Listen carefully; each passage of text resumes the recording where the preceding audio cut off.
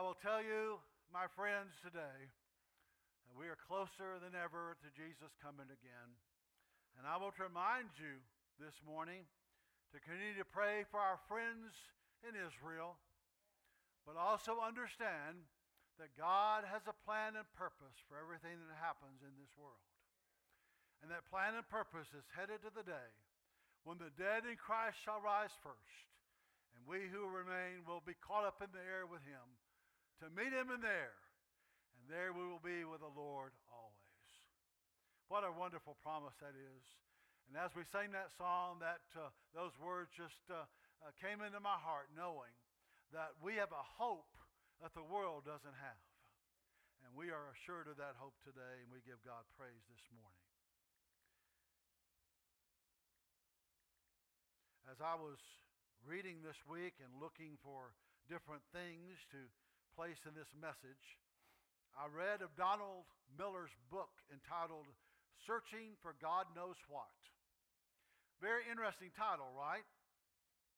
But Miller took the point of the title of his book and he really expounded on the title, and he tells a story about speaking to a class in a Christian college. And Miller stood in front of the class and announced that he was going to share the gospel with them with one difference. He was going to leave out one critical element. And he wanted them to tell him at the end of the presentation of the gospel what element he left out. So Miller proceeded to describe the rampant sin that plagues our culture and how sin separates us from God. He tells them that the Bible says that the wages of sin is death. And he talked about how sin separates us from God. He went on to describe the beauty of living a moral life. And then he spoke of the promise of heaven and its beauty for those who chose to grasp and take hold of the gospel message. Finally, he shared the importance of repentance and went into detail on how they could be saved if they could understand repentance and how they need to repent from their sins and turn to the one and only Savior. Miller said that he finished presenting the gospel. He asked the class if they could tell him what it was that he left out of the gospel message. He said that he waited for several awkward minutes, and then not a single hand was raised telling him what was missing. Because you see, no one could identify the missing component of the gospel he just presented.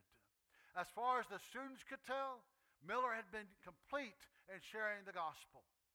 And closing his case, he writes in his book, Searching for God Knows What. Here's what he writes.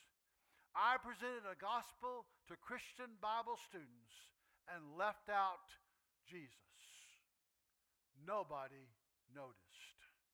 Even when I said I was going to neglect something very important, even when I asked them to think very hard about what it was that I left out, no one could tell me. And Miller concludes, and I quote, to a culture that believes they go to heaven based on whether or not they are morally pure, or that they understand some theological ideas, or that they are very spiritual on their own, it appears that Jesus becomes completely unnecessary. He says at best, Jesus is an afterthought, a technicality by which we become morally pure. Unquote. I believe that Jesus Christ is the center of the gospel message. In fact, he is the gospel message. And without him in the gospel, it becomes just merely a gospel that becomes all about what we can do to earn salvation and nothing what he has done to provide it. It's no wonder that Peter, in his message at Pentecost about Jesus' death and resurrection, concluded his thoughts. And here's what he says in Acts 4:12. Nor is there salvation in any other, for there is no other name under heaven given among men by which we must be saved. Jesus is our all in all. Let's pray together. Father God, thank you for your word this morning, for the power of your word, for your Holy Spirit that helps us to understand it and then apply the words to our hearts and lives. Father, we pray that your Holy Spirit will just literally take over this place this morning. And Father, as we read and study your word, May it become a light unto our feet, a lamp unto our path, so that, Father, we can do what you tell us to do in your word. Father, help us to be obedient in all that we hear today.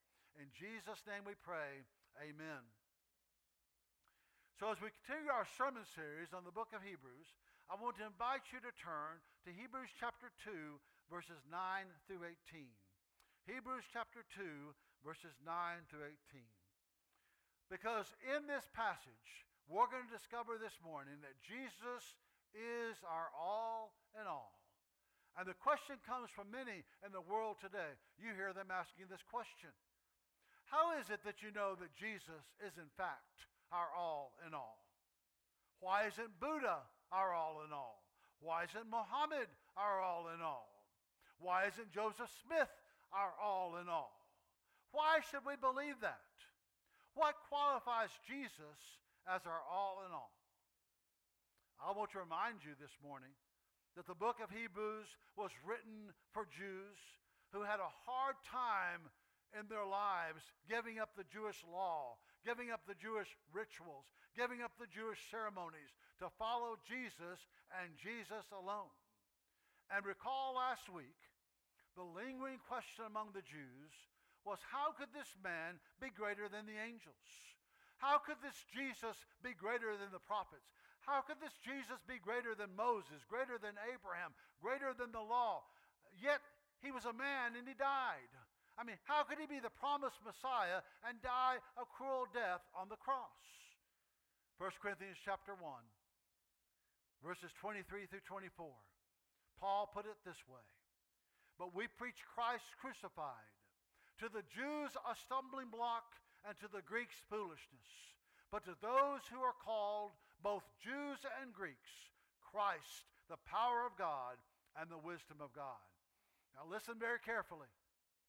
We as Gentiles had an easier time believing that Jesus is our Messiah. You know why? Because the Jews, who are God's called people, who are God's called nation, who are still called God's people and God's chosen nation, they thought they had it all together, right? I mean, if they just obeyed the law and the ceremonies and believed in God, that's all they needed. And they had a difficult time releasing themselves or being released from the law, right? Being released from the rituals and the ceremonies of Jewish law. They had a difficult time doing that. I mean, they came to know Christ, but they also wanted to come along and add the law and the ceremonies and the rituals to Jesus. But you know what we as Gentiles were doing? We were worshiping false gods. We were worshiping false idols. So when Jesus came along, it was much easier for the Gentiles to believe, right? Because we're not the chosen nation of God. We weren't chosen and given a covenant by God. They were. And that's why it was difficult for the Jews to believe that this Jesus could come and that he's Messiah and that they could leave all that behind them and follow him. So this morning, what qualifies Jesus as Messiah? We examine 5 reasons that Jesus is our all in all. And this is an exciting verse of Scripture. Get ready, buckle your seatbelts. This is some good stuff that the writer of Hebrews is about to give to us. Here's what he says. Number 1, Jesus is our all in all because he became our substitute. Now, we looked at verse 9 last week as we closed the message, but I want to go back to it and investigate it a little bit more. And so here's what the Bible says, Hebrews chapter 2, verse 9. But we see Jesus, who was made a little lower than the angels, for the suffering of death, crowned with glory and honor, that he, Jesus, by the grace of God, might taste death for everyone. And I want to look at it because it was Jesus who became our substitute. It was Jesus who took our place on the cross. It was Jesus who said, I'll die for them. I will pay the price of God's wrath. I will become sin for them, and I will pay the price for their sins. That's why it says here that Jesus was made a little lower than the angels. And it refers to the fact, of course, that God through Christ became a man so that he could die. In other words, he was born fully man, but also at the same time, he was fully God. Someone put it this way: those tiny hands in the manger of Bethlehem, fashioned by the Holy Spirit in Mary's womb, were made to take 2 nails. Those little feet in that manger of Bethlehem were made to climb a hill and be nailed to a cross. That little head, sacred head that it was, in Bethlehem in that manger that night, was made to wear a crown of thorns, and that tender body wrapped in swaddling clothes was made to be pierced by a spear. The fact is, folks, Jesus was born to die.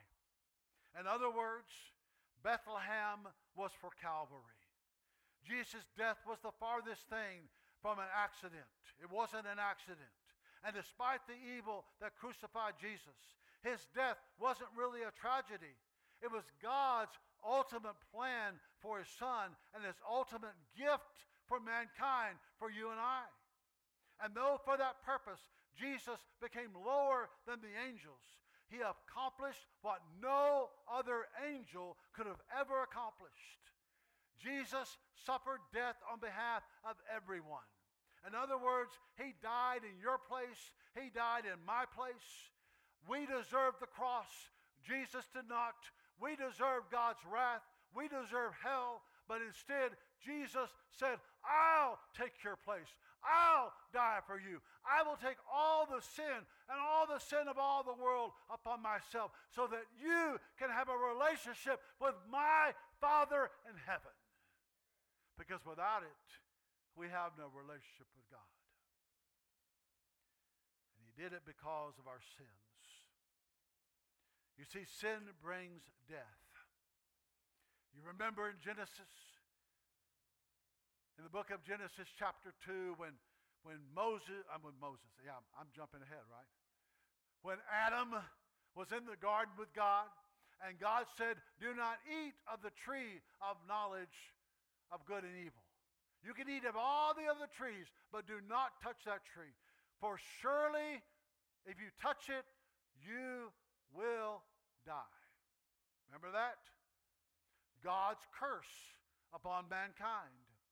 And soon after that, Adam and Eve learned it the hard way. Because of their disobedience, they died. You see, death is a part of what happens when we sin. Ezekiel 18 verse 4 says, the soul who sins shall die. Romans 6:23, the wages of sin is death. In other words, left to our own devices, left to our own resources, we have no prospect but to die. But God had a divine plan to redeem and rescue all of us, a substitute to take the punishment of man on himself. And I will say this to you: if you choose to be born again, and if you choose to follow Jesus, you accept him as your substitute on the cross. If you do not do that, and you decide to pay the consequences of your sins yourself, you will face judgment, eternal judgment, in a place called hell. You see, you either die and live forever, or you die and live forever in a place called hell. Die and live forever in heaven, die and live forever in hell. It's up to you. It's your choice. That's why it's so very, very important, folks, to know Jesus as your Lord and Savior, to be born again, to be changed from the inside out. Only God can do that. Only God can do that. Galatians 4, verses 4 through 5. Paul says, but when the fullness of the time had come, God sent forth his Son, born of a woman, born under the law, to redeem those who were under the law, that we might receive the adoption as sons. Jesus, in his death, purposed to die as a substitution for everyone. And what was the point? Why did he suffer at all? It was by grace. In other words, we deserved what was death. We deserved what he received. But by the grace of God, we received salvation. Something we really didn't deserve. And what prompts us to understand the grace of God? It's the love of God behind that. Solely on the basis of his love for everyone, Jesus suffered and died, and through his grace, we are saved. Jesus had a choice, did he not? John 10:18. Jesus says, "No one takes my life from me, but I lay it down of myself. I have power to lay it down. I have power to take it up again. This command I've received from my Father."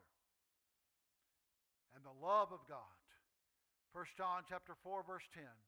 And this is love. Not that we loved God. Did you notice that? We didn't love God first. He loved us first. We were enemies of God. But that he loved us and sent his Son to be the propitiation for our sins. By the way, that word propitiation, I want you to say about 10 times. You'll get tongue-tied every time. Propitiation means appeasement or satisfaction. In other words, Jesus propitiated or satisfied the wrath of God for us. All the wrath of God was poured upon our Lord. He's our substitute. The great Lutheran reformer Martin Luther once said, "Learn to know Christ and him crucified. Learn to sing to him and say, 'Lord Jesus, you are my righteousness. I am your sin. You have taken upon yourself what is mine and given me what is yours. You became what you were not, so that I might become what I was not.'" It's a great quote from Martin Luther. Jesus is our all in all because he is our substitute. Secondly, Jesus is our all in all because he was the author of our salvation. Look at Hebrews chapter 2, verse 10. The Bible says, "For it was fitting for him, from whom are all things and by whom are all things, in bringing many sons to glory, to make the captain of their salvation perfect through sufferings." Now I want to tell you that phrase, that little phrase, "it was fitting," means that what God did through Jesus Christ was consistent with the character of our Heavenly Father. It was, first of all, consistent with his wisdom. I mean, the cross, even though it was a cruel, horrible death, was really a masterpiece, demonstrating the very wisdom of God. You see, God solved the problem of man's sin that no human or angel could have ever solved. Paul confirms God's wisdom in 1 Corinthians chapter 1, verse 18, when he writes, "For the message of the cross is foolishness to those who are perishing, but to us who are being saved, it is the power of God." Secondly, not only was it consistent with his wisdom, it was consistent with God's holiness. You see, it was in the cross that God demonstrated how much he hates sin and how sin has separated us from the Heavenly Father. Thirdly, it was consistent with God's power. It was by far the greatest display, would you agree, of power ever manifested. Jesus endured the horrible sufferings, and as a man could have given up, and he could have, because he was also God, he could have called 10,000 angels to his rescue. But the power of God was shown through his endurance. Hebrews 12, verse 2 says this, "Looking unto Jesus, the author and finisher of our faith, who for the joy set before him endured the cross, despising the shame, and is set down at the right hand of the throne of God." So it was consistent with God's wisdom. It was consistent with God's holiness. It was consistent with God's power. It was also consistent with God's love. John 3:16. Everyone knows that, right? "For God so loved the world that he gave up his only begotten Son, that whoever believes in him shall not perish but have everlasting life." And fifth, not only was it consistent with his wisdom, with his holiness, with his power, with his love, it was consistent with his grace. Grace. Ephesians 1:7 says, "In him we have redemption through his blood, the forgiveness of sins according to the riches of his grace." You know what it means to be rich, right? Did you hear that? The riches of his grace. That means he has a lot of grace. right? I mean, sometimes when we're doing something or thinking about something in this life, we just say to ourselves, Lord, just zap them. Take them out. Man, they're not doing anything for anybody. But it's because of the riches of His grace that they're not taken out. Because God wishes for no one to perish, but for all to come to repentance. That's His desire. That's the heart of our God. And He waits and waits and waits. And sometimes people wait too long to follow Him, and they have to go off into punishment themselves. But listen, God is waiting, right? He is waiting for our president to hit his knees and call upon the name of Jesus. He said, well, I don't like him. Listen, God loves him.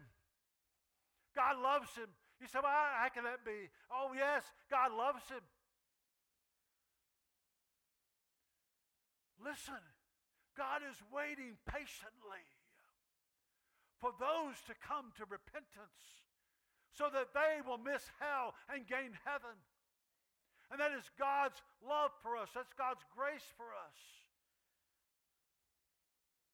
The Greek word translated, by the way, I like the word in my translation in the New American, or the New King James Version, it's captain. I like the word author because it means pioneer, it means leader. And it always refers to someone who involves others in their endeavor. It was commonly used, the word for a pioneer who blazed a trail for others to follow. In other words, the captain or the author never stood at the rear giving orders. He was always out front leading and setting the example. You see, Jesus, I believe, is the author of our salvation. He is the one. He is why we call him our all in all. As the supreme author, he's always the perfect leader, always the perfect example. Jesus, you see, lived for us a pattern of perfect obedience. Hebrews chapter 5, verses 8 through 9 says, though he was a son, yet he learned obedience by the things that he suffered. And having been perfected, he, Jesus, became the author of eternal salvation to all who obey him. Jesus is also setting the standard and the pattern for suffering. 1 Peter chapter 2, verse 21 says, for to this you were called, because Christ also suffered for us, leaving us an example that you should follow his steps. That means, listen, folks, that as a Christian, as those who really follow Jesus, you are going to be opposed by the world. You're going to be opposed by people around you. You're not going to be welcomed by the world. You're not going to be welcomed by people around you. You're not going to be welcomed by those who do not know Christ. You're going to suffer. And listen, we may suffer persecution one day. In fact, I think already we're the minority in America, and we're already suffering persecution for our faith. They're trying to take everything away from us. But I will tell you this, Jesus reigns supreme. Jesus is our author. He sets the standard and the pattern for our suffering. And also as our author, Jesus defeated death through his glorious resurrection. The fact is that death is no longer an enemy to fear for those in Christ, but instead death is the way to eternal life. The author of our salvation, Jesus, has already promised us in John 14:19, because I live, you shall also live. Do you believe that? I will tell you the world's ultimate question is, has anyone ever cheated death? To which the Bible replies, yes, Jesus Christ. And the second most important question is this, if he did he leave the way open for me? And again, the Bible responds with a definite yes. Everyone, all you have to do is confess with your mouth the Lord Jesus and believe in your heart that God raised him from the dead. You will be saved.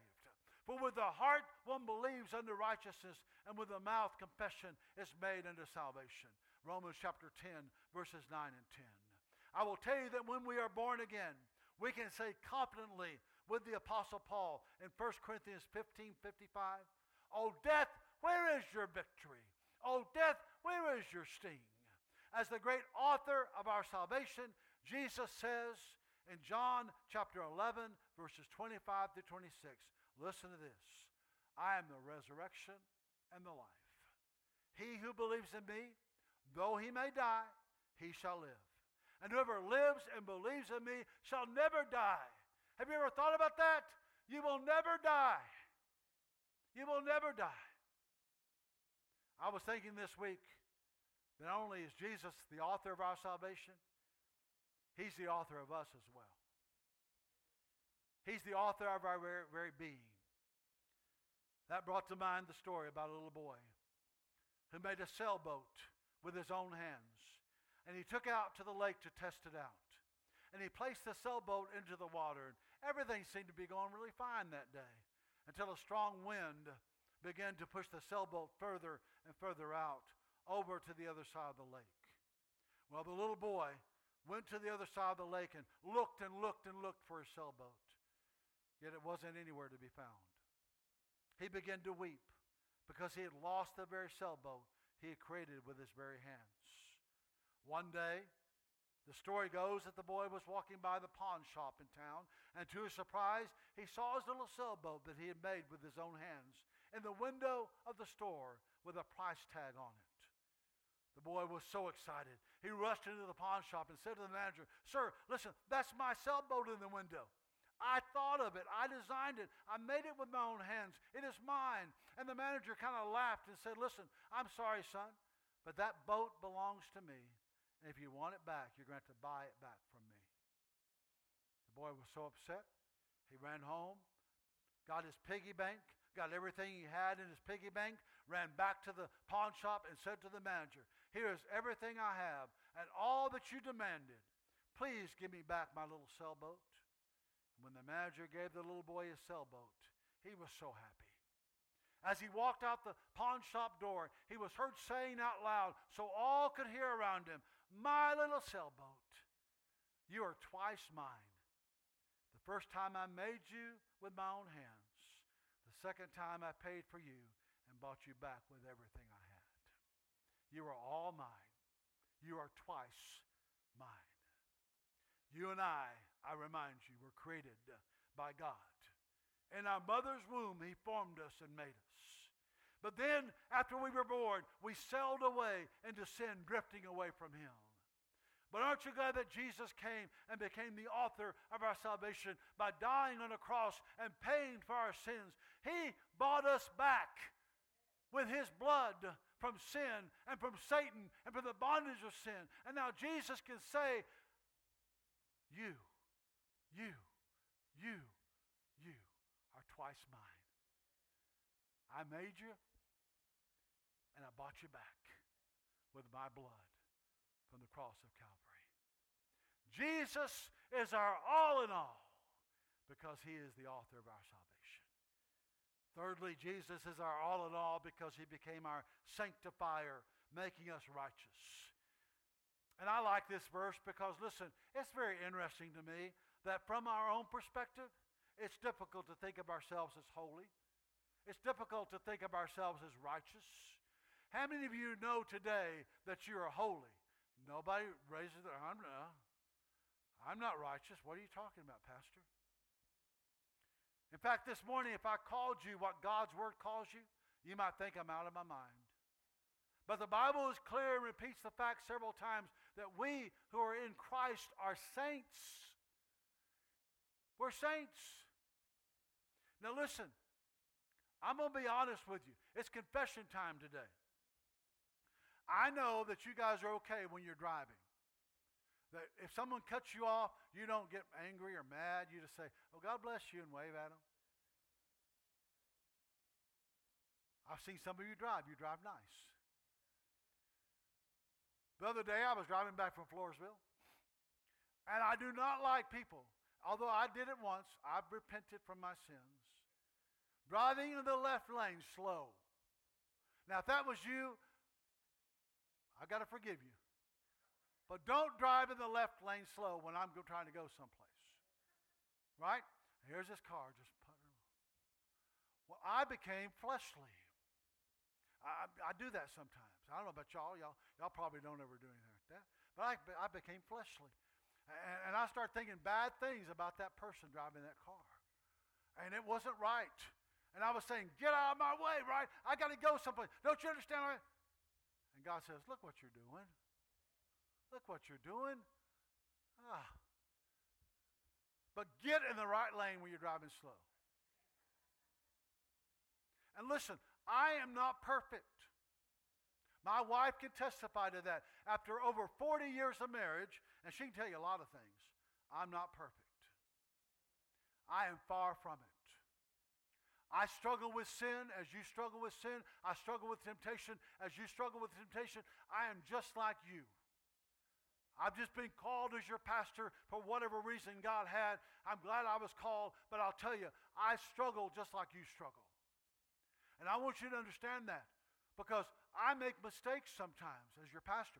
I don't make decisions sometimes that you agree with, and sometimes there's a little friction going on. But listen, I struggle in the flesh. And you do too. But I want you to understand, we are called saints. How can that be? If I'm struggling in the flesh, if I wanted somebody to move over and I was getting mad about that, how can that be? It's because Jesus is sanctifying us every day. 1 Corinthians 1:2, Paul says to the church of God, which is in Corinth. By the way, as you guys know, the church of Corinth was all messed up. You know why? Because every church is messed up. Right? To those who are sanctified in Christ Jesus, called to be saints. You say, well, Pastor, I don't feel much like a saint. And I sure don't act like a saint if you've been around me. But it doesn't matter how you feel. It doesn't matter how you act as long as you repent and come back to God. But you and I are saints because of what Jesus did on the cross and our profession of faith in Him. That's why we are called saints. That's why we are called righteousness. That's why when we stand before Jesus one day, He's going to say, well done, my good and faithful servant. But we haven't done anything, Lord. No, but Jesus did. Because you see, I've got His righteousness, not my own. Hebrews chapter 2, verses 11 through 13. For both He who sanctifies, that's Jesus, and those who are being sanctified, that's us, are all of one. For which reason He is not ashamed to call them brethren. He's not ashamed to call us brothers and sisters in Christ, saying, I will declare your name to my brethren. In the midst of the assembly, I will sing praise to you. And again, I will put my trust in Him. And again, here am I and the children whom God has given me. What a wonderful promise that is. We're all part of the family of God. Not only are we brothers and sisters in Christ, but we're brothers and sisters with Jesus. And not only brothers and sisters with Jesus, we are the bride of Jesus. And He's the bridegroom.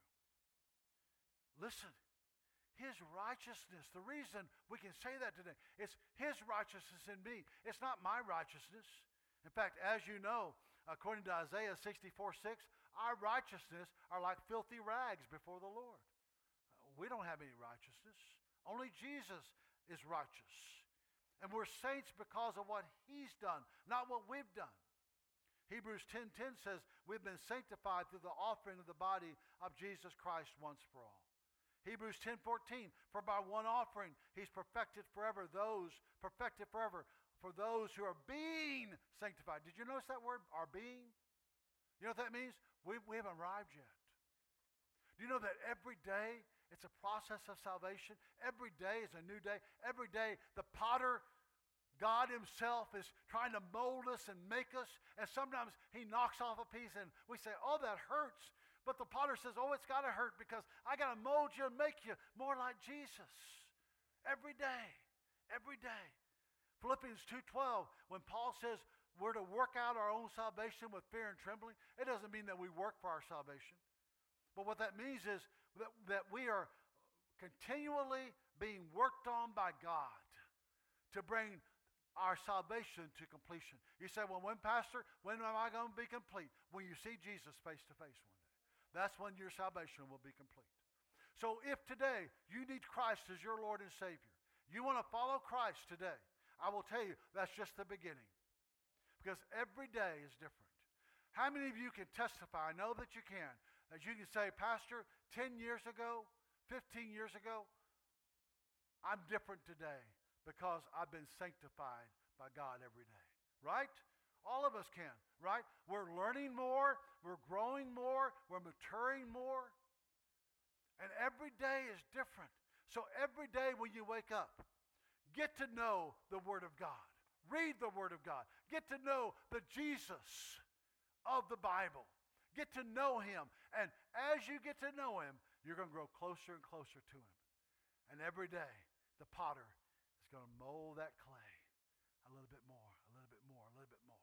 Until one day, when we see Him face to face, we will be completed.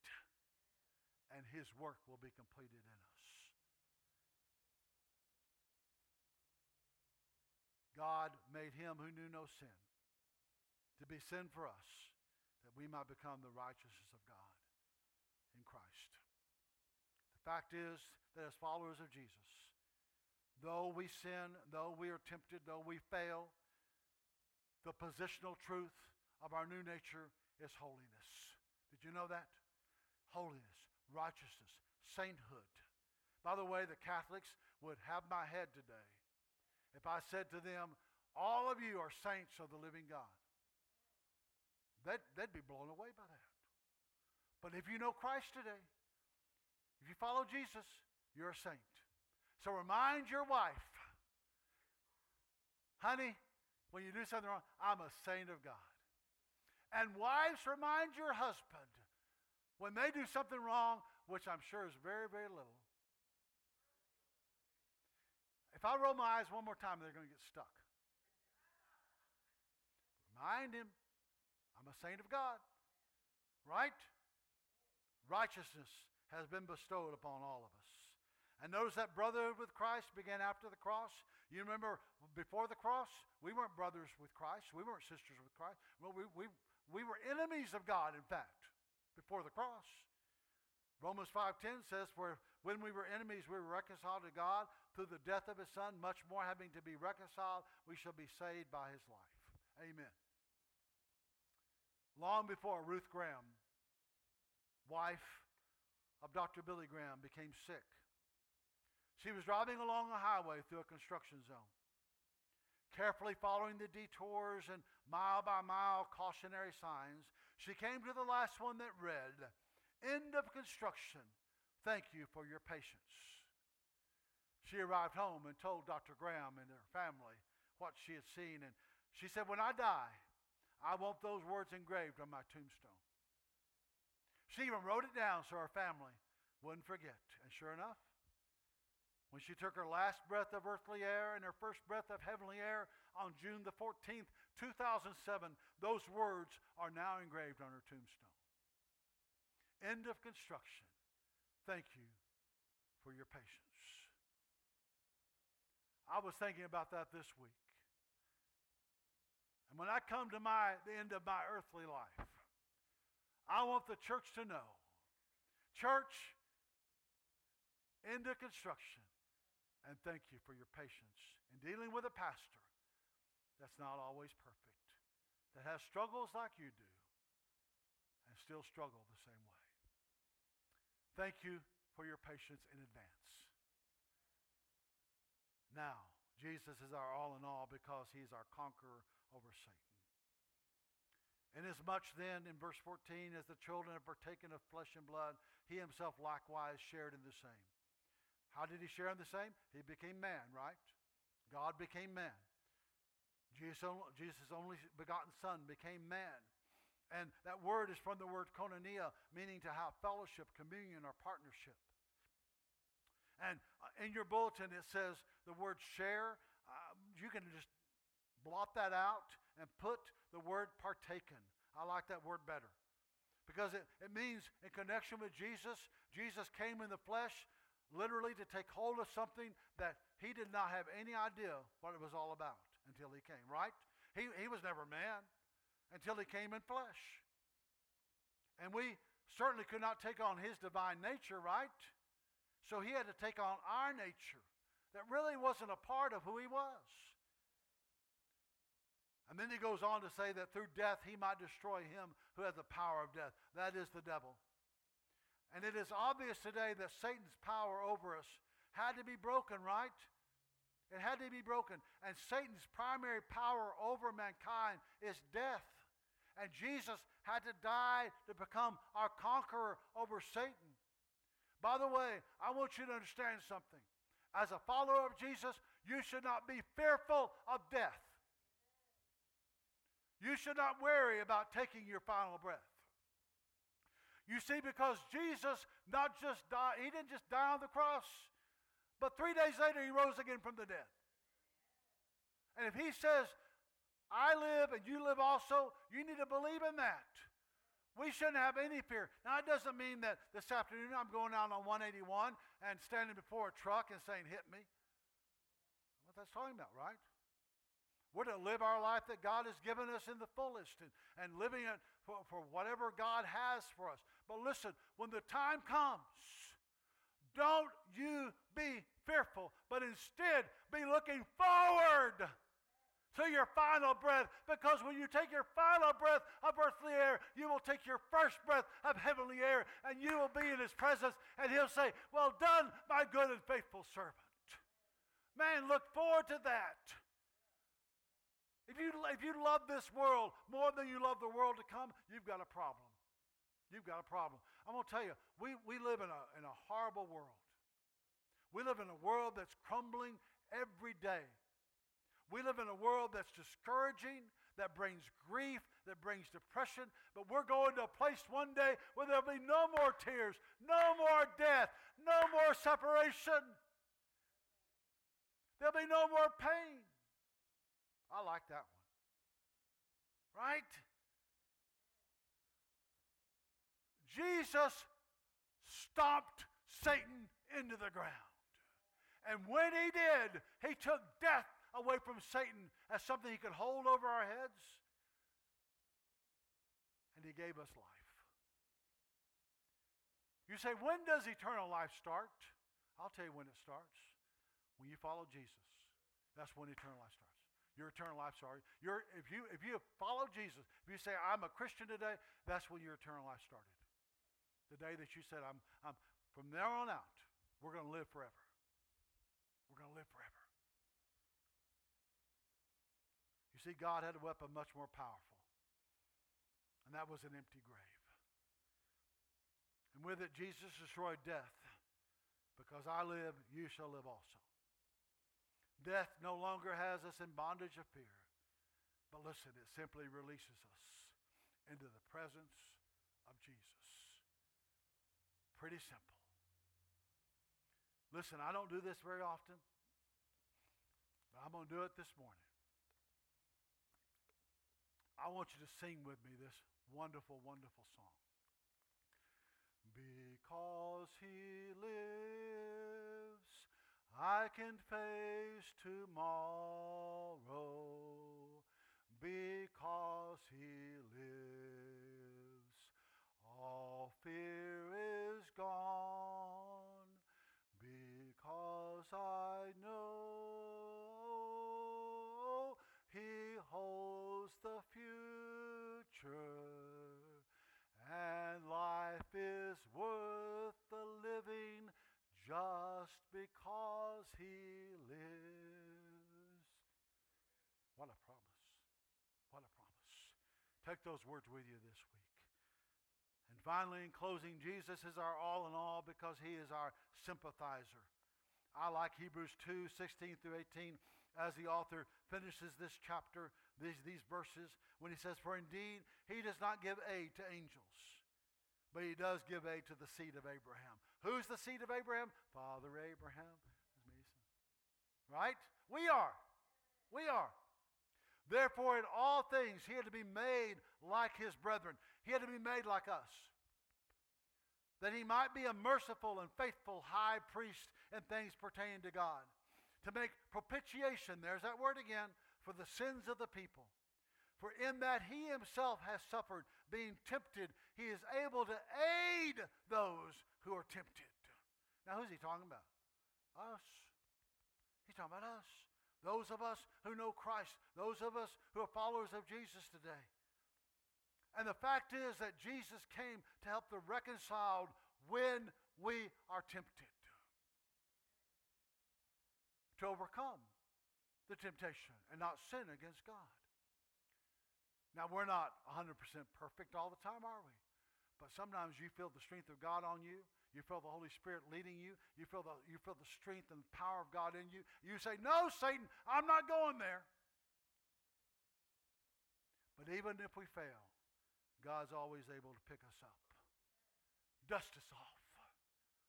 As we repent from our sins, He dusts us off and sends us back on the way, on the pathway of the journey of life. That's what God does. Hebrews 4, verses 14 through 16. Listen to these words. Seeing then that we have a great high priest, who's he talking about? Jesus, who has passed through the heavens, Jesus the Son of God, let us hold fast our confession. For we do not have a high priest who cannot sympathize with our weaknesses. Did you hear that? But was in all points tempted as we are, yet without sin. Let us therefore come boldly to the throne of grace, that we might obtain mercy and find grace and to help us in the time of need. I love that verse. And here's a fact. Jesus knows when we're hurt. Jesus knows when we're suffering. Jesus knows when we're weak. Jesus knows when we're sick. Jesus knows when we are tempted. I love Romans chapter 8, verse 34. Here's what it says. Who is he who condemns? It is Christ who died and furthermore is also risen, who is even at the right hand of God, who also makes intercession for us. Understand this today. Jesus is praying for you. He's praying for you. He's praying for you. Right now, right today, He's praying for you. You see, He's our great sympathizer because He understands our weaknesses. He became man when He didn't have to become man. But our God became man so that He could understand where we are weak and where we fail. And listen, God is with us today. And He is praying. Jesus is up there praying for you. Oh, God, help that preacher. I don't know what that's what he's saying. But help him today. Oh, God, help that person today. He's one of mine. She's one of mine. Help him today. Help him today. And with God's help and with Jesus praying for us and with Him understanding our weaknesses more than we even understand our own weaknesses, our God, Jesus, is our all in all because He is our sympathizer. We can say this morning, can we not? Hallelujah, what a Savior we serve. Hallelujah, there's absolutely no doubt that it's my Jesus who is our all in all. It's your Jesus who is all in all. Give Him praise today because He is our God, and because He is our all in all, we can go to heaven one day and we can know that we know that death has no hold on us any longer. We're just waiting for the time when God calls us home. I wonder today, if you're here, you've heard the gospel. You're here this morning.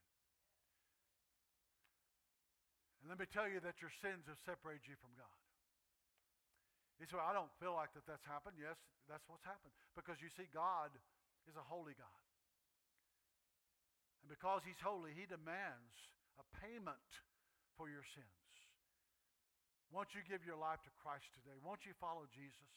Won't you make Him your Lord and your Savior? He wants to be. Listen, Jesus, we know, He doesn't wish any to perish, but for all to come to repentance, right? And you're here today and you say, well, I know more about it than God does. Really? Okay. Well, walk out of here then and know more about it than God does. But don't leave this place this morning without knowing Christ as your Lord and Savior.